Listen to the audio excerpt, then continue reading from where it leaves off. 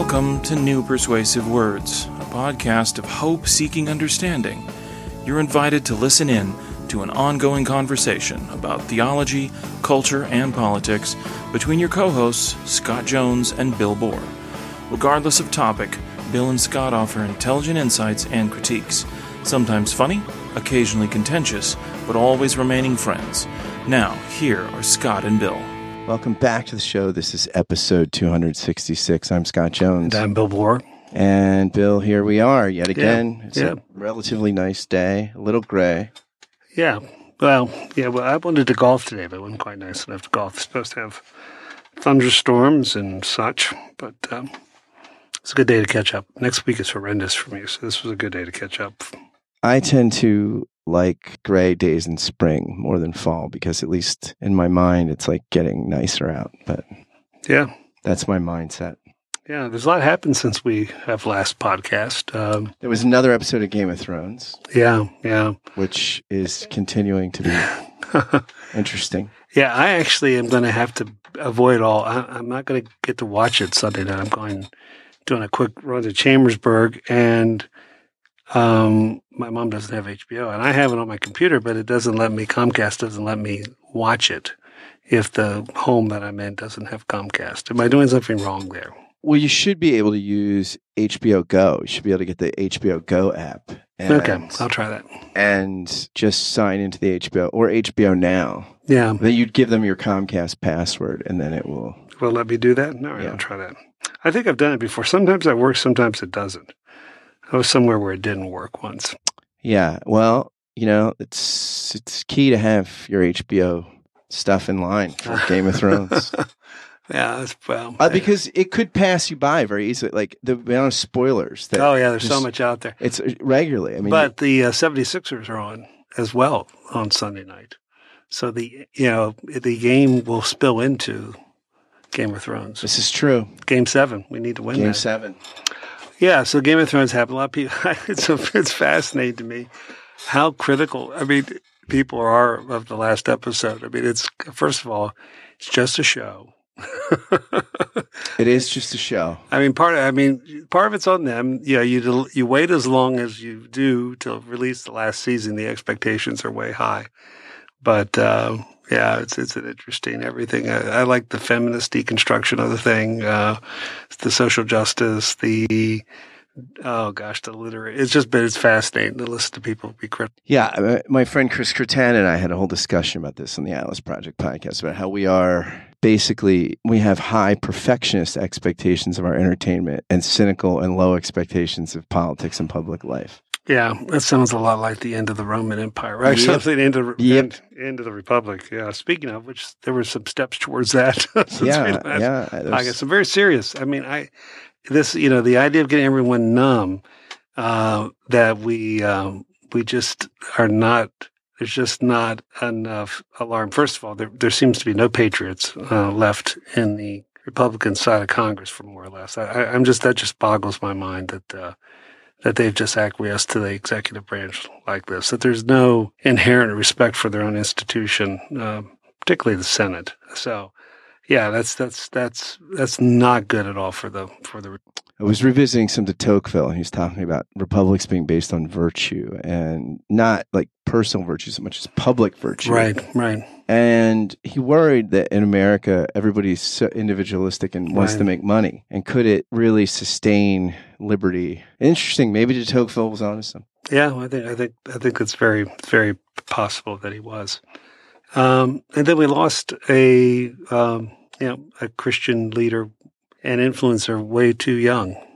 An influencer, thought leader, Rachel Held Evans. Yeah, she was a prominent figure on the landscape of sort of Christian post-evangelicalism. I think her biggest contribution, or at least I'd say what put her on the map, was her ability to, in a really articulate fashion, narrate publicly the story of so many people's personal religious journey, a kind of stifling, legalistic, reductionistic, kind of controlling sort of fundamentalist or very conservative evangelicalism, and the struggles with that, the doubts that come with it, some of which are just honest, some of which the form of faith actually creates. Right. And then kind of trying to think expansively beyond that, and eventually left evangelicalism for the Episcopal Church USA. And tragically, it's such a tragic way to die. She had a reaction to antibiotics that was really awful. Yeah, 37, leaves behind a husband, children. A 3-year-old, and one just about to turn 1. I mean, there are so many tragic and stupid ways to die, and I've seen too many of them. One of the things you and I talked about was partially because, I certainly, claim my evangelical roots, but that's really a group that hasn't really, I think what I said to you was, I think I took the spoils of Egypt with me when I left evangelicalism, and haven't had a need to really, haven't had a great need to, continue to react to that tribe. But she was able to articulate the experience. And, one of the things you said, that if you lose bad faith, that's not losing faith. When you reject cultural constructs and constraints and prejudices that guise themselves as Christianity but aren't really Christianity, then to lose that actually gives you an opportunity to gain a deeper and new faith. And I think for me, her story, what was so encouraging about it was that she didn't quit Christianity, and that the baptismal grace held on to her, and she held on to it. One of the things that you and I were talking about, I guess that was yesterday. It's understandable, kind of the hagiography that goes on with someone who has had an influence, particularly someone when they die young and tragic. What was interesting to you and then to me is how her critics have used this moment as well. It's kind of fascinating. There was a lot of post-mortem kind of criticism. And what's interesting to me is from people that didn't seem to interact with her in life. I mean, maybe they did, because there's lots of online interactions and stuff like that. But it seemed like people used this moment to sort of hold up an example of sort of false faith or bad teaching, or people sort of praying that she was with the Lord because or the testimony that she gave, the explicit witness she gave to the content of her faith would lead them to sort of differ, to be less than hopeful, but they want to hope against hope kind of stuff. It's interesting to me that people spent a lot of time putting thoughts like that down and putting them out there in the world. But it's one thing if you think that's problematic in its own way, but certainly for some people, the kingdom of God is much smaller than for other people. But to actually put it out there in the aftermath of her death, that I don't know what causes that. You and I, maybe we speculate. Maybe let's give them the benefit of the doubt. Howbeit a very small benefit of the doubt, that maybe they actually think that she was her thinking. Let's not say her, but the thinking she espoused was a threat to the Orthodox faith. So he felt the need to, take a stand for the faith, I guess. But I think to me, and you and I talk about this all the time, there was she voiced a kind of anxiety, or she represented a sense of the emperor has no clothes on in a lot of Protestant Christianity. And I think people that makes them nervous, when people who once believed the same things, they still believe, no longer believes that, yet still is able to embrace the faith. I think that's more threatening to people than if someone just abandons the faith. Yeah, I suppose. I mean, I suppose they're... But it's funny because even some of the critics were outside of evangelicalism, although most of them were some form of conservative. I mean... Well, maybe they had to take a break from trying to do a heresy trial on the Pope. Yeah. Yeah. There we go. I'm glad there's some people in the world who think that's important. Actually, I'm not glad there are some people in the world who think that's Peter Leithart was put on trial for heresy in the PCA, and he beat the rap. Yeah, good for him. That's impressive. Yeah, I think it's pretty easy to get put on trial for heresy in the PCA. It's probably easier than in many contexts. Many contexts. What did we used to say at First Presbyterian Church? The only sin was bad taste. Exactly. Yeah. If you used the wrong fork. I thought that was more in the Episcopal Church. The salad fork would have been a bigger sin. First Church and First Pres in Midland kind of occupied that space. All right. Culturally. Yeah. Okay. All right.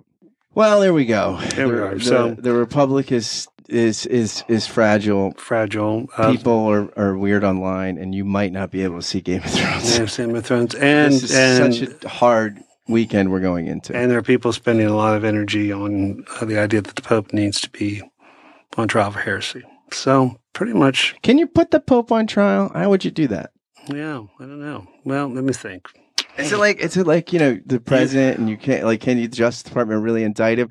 Can you really put the? I mean, I thought the Pope calls the trials. He does call trial, but there are mechanisms. I'm trying. My medieval brain is at work here right now. But all right, yeah, if you say so. It's difficult though, particularly since he's infallible now that he speaks ex. I would never leave the chair. That's true. I would put wheels on that chair, just go around all that. I would never leave the chair if I was infallible ex cathedra. That solves it. There we go. That's good. I just be going around and no pineapple on pizza. Done. Ex cathedra.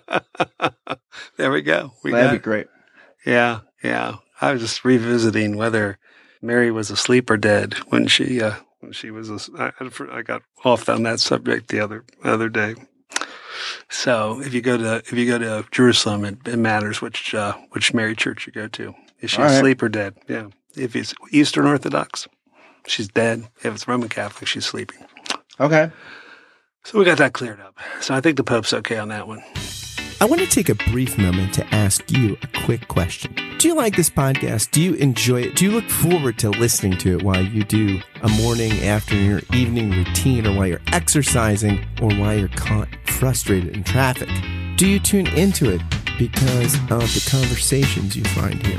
If the answer to the aforementioned questions is yes, or even just a solid maybe, would you do something for me? Would you consider becoming a Patreon sponsor of the podcast for just $5 a month or more? It's for a good cause. You can help this podcast and one of the many others I do keep going, and you can help launch several other podcast projects I've got in the works. So I invite you to be a patron through Patreon of this, which I think is an art form you're enjoying and will continue to enjoy.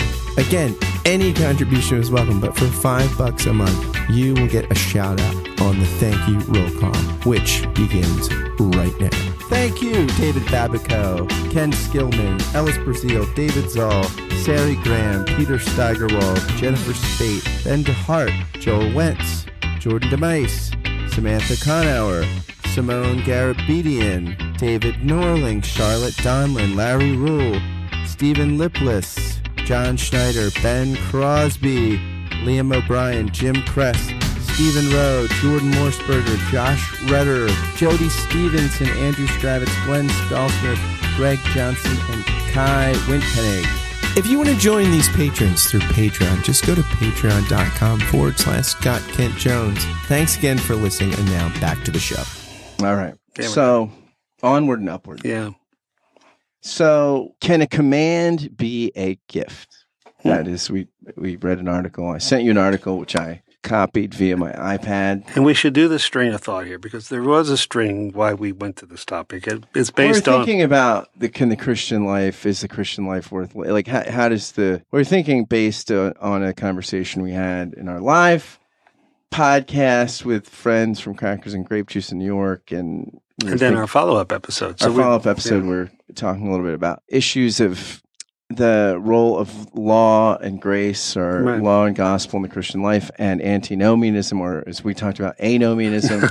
Yeah. And I remembered an article that I had read several years back by Chris Huebner while he was a graduate student at Duke when he wrote it. I don't know where he is now, but called I think it's called, let me make sure I'm getting the title right in case people want to search for it. Can a gift be commanded? Theological Ethics Without Theory, by way of Bart Milbank and Yoder.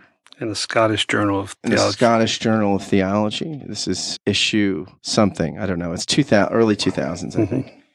So in it, he kind of contrasts most of the article. Yoder's in a little bit, but most of it is his contrast of Karl Barth's approach to theological ethics and John Milbank's. Right. And John Milbank thinks that command theories of ethics in general are problematic. he is critical of people like Immanuel Kant, right, who is trying to come up with the categorical imperative, things that you should do at all times in all places. That's what makes them have the force of imperative. Right, like the deontological. Right, the deontological. My friend Derek teaches his ethics classes. He says the three main streams are consequences, commitments, or character. So commitments is deontology, of course. Consequences of utilitarianism, and character is virtue ethics. Mm-hmm. Right. So it's a great way to remember. You get the alliterations. Yeah, excellent. Yes. So here, Milbank is saying that command theory is abstract, and the Christian approach to reality and ethics is particular. And also, he thinks, the broader context of Milbank's work, he thinks that modernity is basically undergirded by what he calls an ontology of violence. So he thinks if you look at academic disciplines, economics is how we deal with scarcity, not abundance. Politics is the science of dealing with competing egoisms and power struggles, not seeking the good we have in common. Psychology is so much inner conflicts, so he thinks that we have an inherently violent kind of adversarial ontology that undergirds modern life. And he thinks that's one of modernity's many pathologies. And he thinks that the gospel and the biblical perspective of what reality is rooted in a gift. The creation and the incarnation are both gifts, and gifts are particular. They're spontaneous. They're not abstract, and you can be grateful for a gift and you can return a gift, but it doesn't have the force of a command or an order. And so he thinks that the relationship of God to God's creation and creatures is one of gift and counter gift. And so here you have a way of thinking about reality and the Christian life and his mind avoids the pitfalls of the ontology of violence. And so for Milbank, creation, incarnation, a Trinitarian approach to things. Yeah. And ultimately a church, if you would. Right. Eucharistic centrality of the new community, if you would. Yeah, you are most human in relationship to the triune God and the body of Christ, and the climax of that is the Eucharistic fellowship. So all that stuff frames for him what participation in reality looks like. And there's a lot of really positive things about that. There's a lot of things that are attractive about that.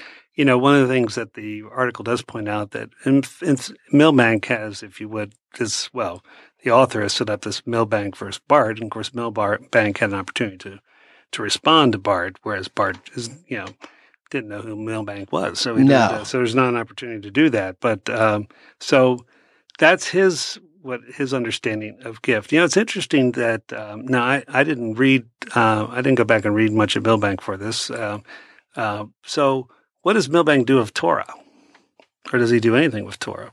The idea that there's something that happens between the creation and incarnation that seems to be the idea. Maybe this. Well, of course, Bart I think is more based on this kind of covenantal relationship kind of thing. Yeah, I think Milbank would put that in terms of gift, like that if there's an arc from creation to incarnation, Torah is part of that. That Torah is part of the But it is a set of commands that at least from the Hebrew scriptures and from Judaism is a gift. That the commands were a gift. Yeah, but also Torah is more than commands. Right? Like this is part of it's a whole way. Part of Chaim Simon's book on Torah recently was talking about basically rabbinical legal theories. And one of the things he says is, you have to understand that what halakha functions as for Jews is it's not just legal theory, but aesthetics, theology, metaphysics. It does. So it's how we are a people. It's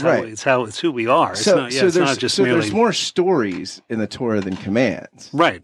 So when we say Torah, that's different than command, right? So it would be.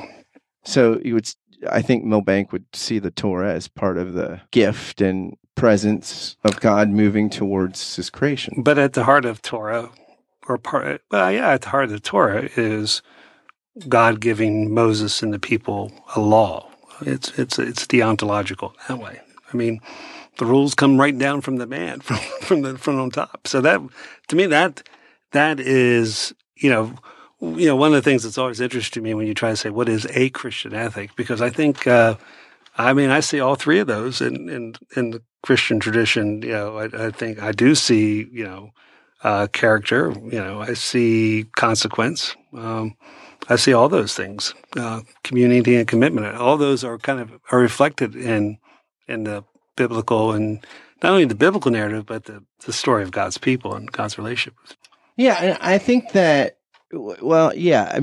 this is Yoder's point too. The article concludes with the fact that Yoder sort of is against these theories that, that you can, any of these theories tend to rule out other theories, right? That all of which can be part of the Christian moral life. So, but here, I think Milbank's critique of Barth is he sort of sees Barth as kind of Kantian, right? Like that Barth has these imperatives, and imperatives are abstract; they're not concrete like gifts. Mm-hmm. And Kant would agree with that in the sense of that, one of the reasons Kant would think that the Torah, the commandments in the Torah are not sufficient ethically is you can't abstract them sufficiently. You can't say, for Kant, why would you not do something, right? You would not do something or you would do something or not do something based on the fact that, could I make this a universal principle that if everybody abided by it, what would happen, right? And so if you didn't do X, then and if everybody followed that example, then